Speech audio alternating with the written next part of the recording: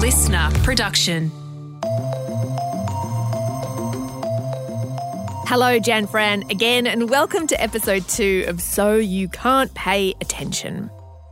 There is a term that I have only recently started hearing about. TikTok brain. What is TikTok brain?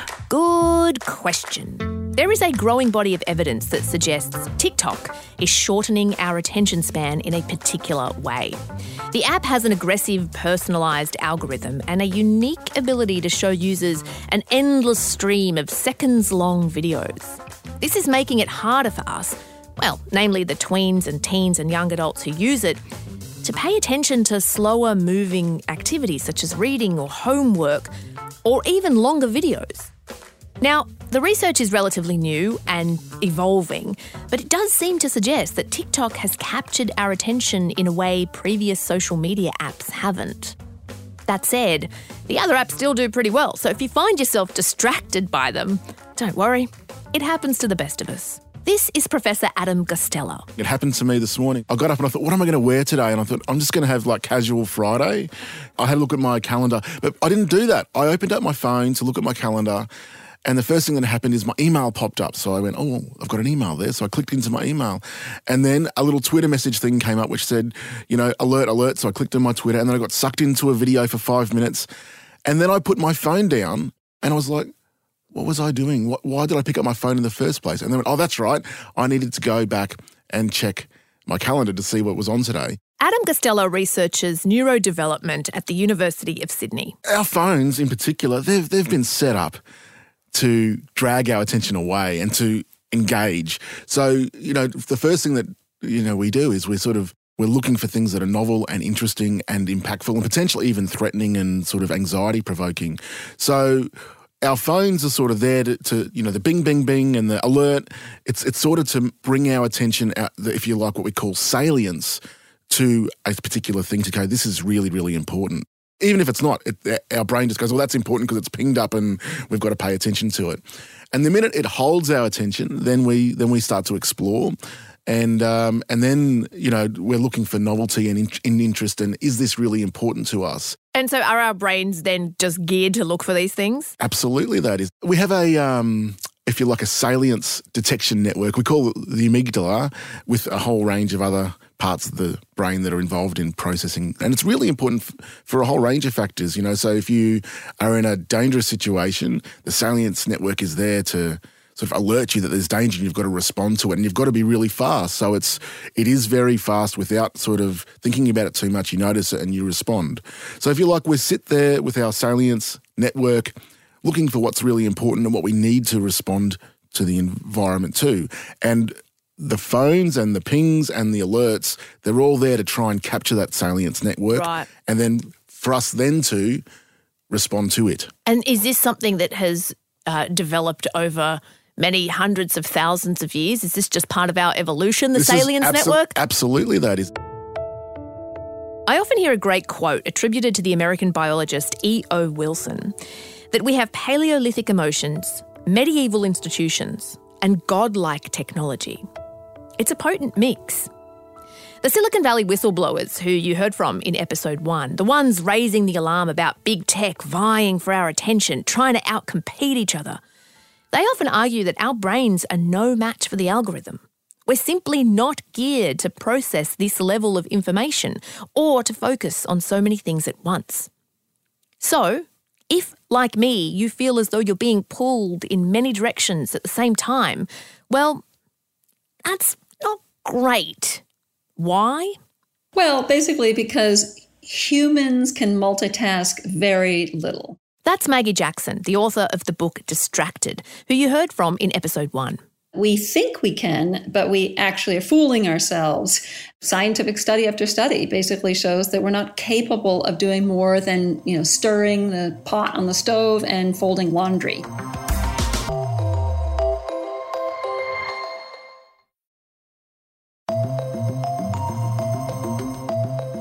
This is where I want to come back to my original question. So what? So what if we're not great at multitasking, but we do it anyway? What does it matter? Here, I think Maggie does a great job in answering that question. We have known the short-term costs for quite a while. In the moment, you're making more errors, many more errors, and you're more stressed and you're more frustrated as you multitask your way through your day. But now the studies are showing that there are long-term effects. And that's something we just didn't know 10 years ago. For instance, high media multitaskers is what they're usually called, are people who often can't tell what's relevant in their environment. They can't tell because they're switching back and forth so quickly, they're losing the nuances of what these different tasks entail. So basically, they're not able to tell what's trivial and what's important in their environment. A second is memory.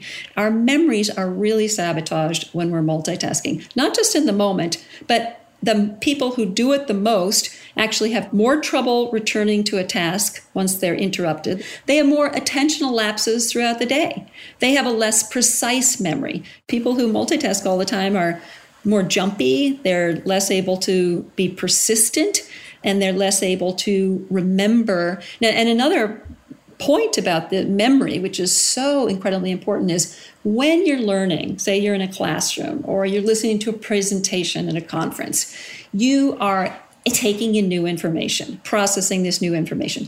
If you're not multitasking, certain parts or systems of the brain kick in that are encoding that information, especially if you want to, especially if you're trying to remember, etc. And the mind begins to pick up on that information and store it in our networks of ever-evolving, ever-shifting knowledge networks.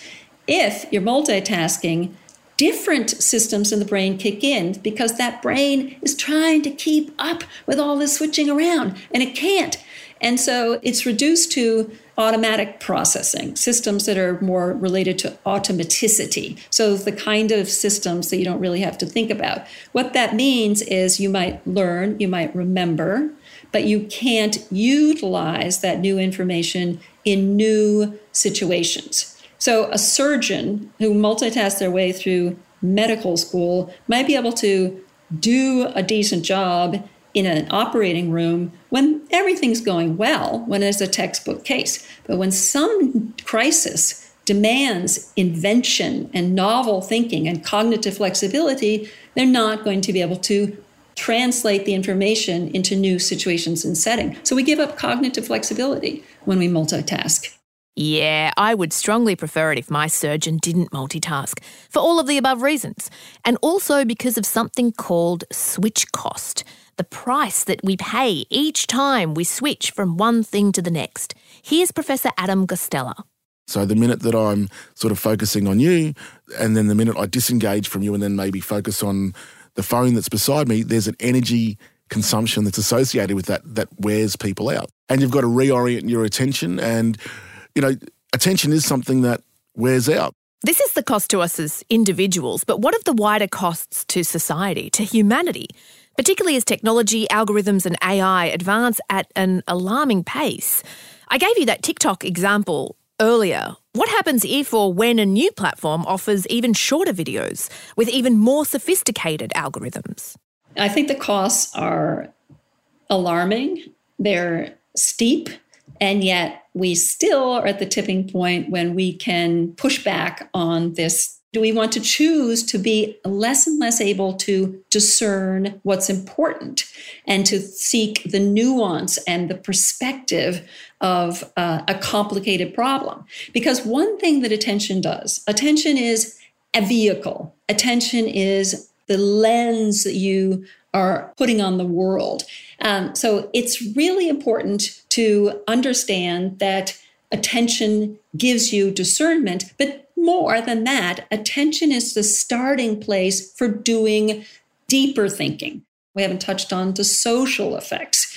There's so many studies now that show that, and we all know what it's like to be next to someone, a husband, a child, who is not acknowledging us, who is not listening or heeding us. It's called technoference, according to some scientists. The person who's on the phone and is not really there or only half there, and you as a human being become unacknowledged, and unheeded and semi-invisible. And that's a very, very just common place for families and friends to be together. And I think there's enormous things lost there. These are ways in which we can recapture the beauty and the glory and the strength of the human mind instead of being just constantly at the will and the beck and call of what a machine or a capitalistic for-profit entity wants us to pay attention to.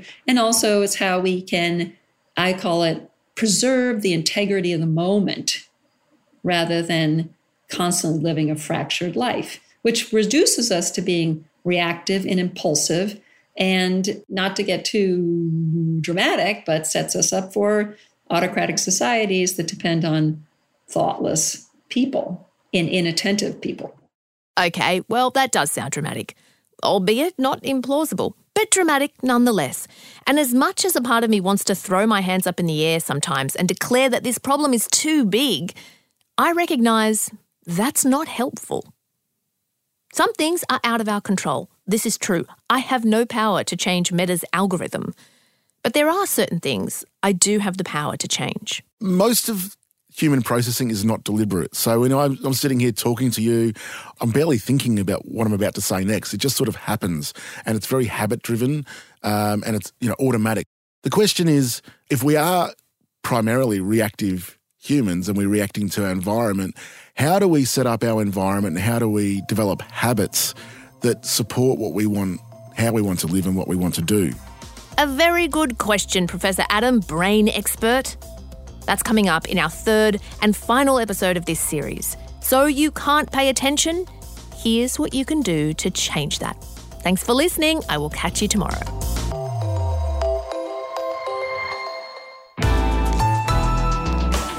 Listener.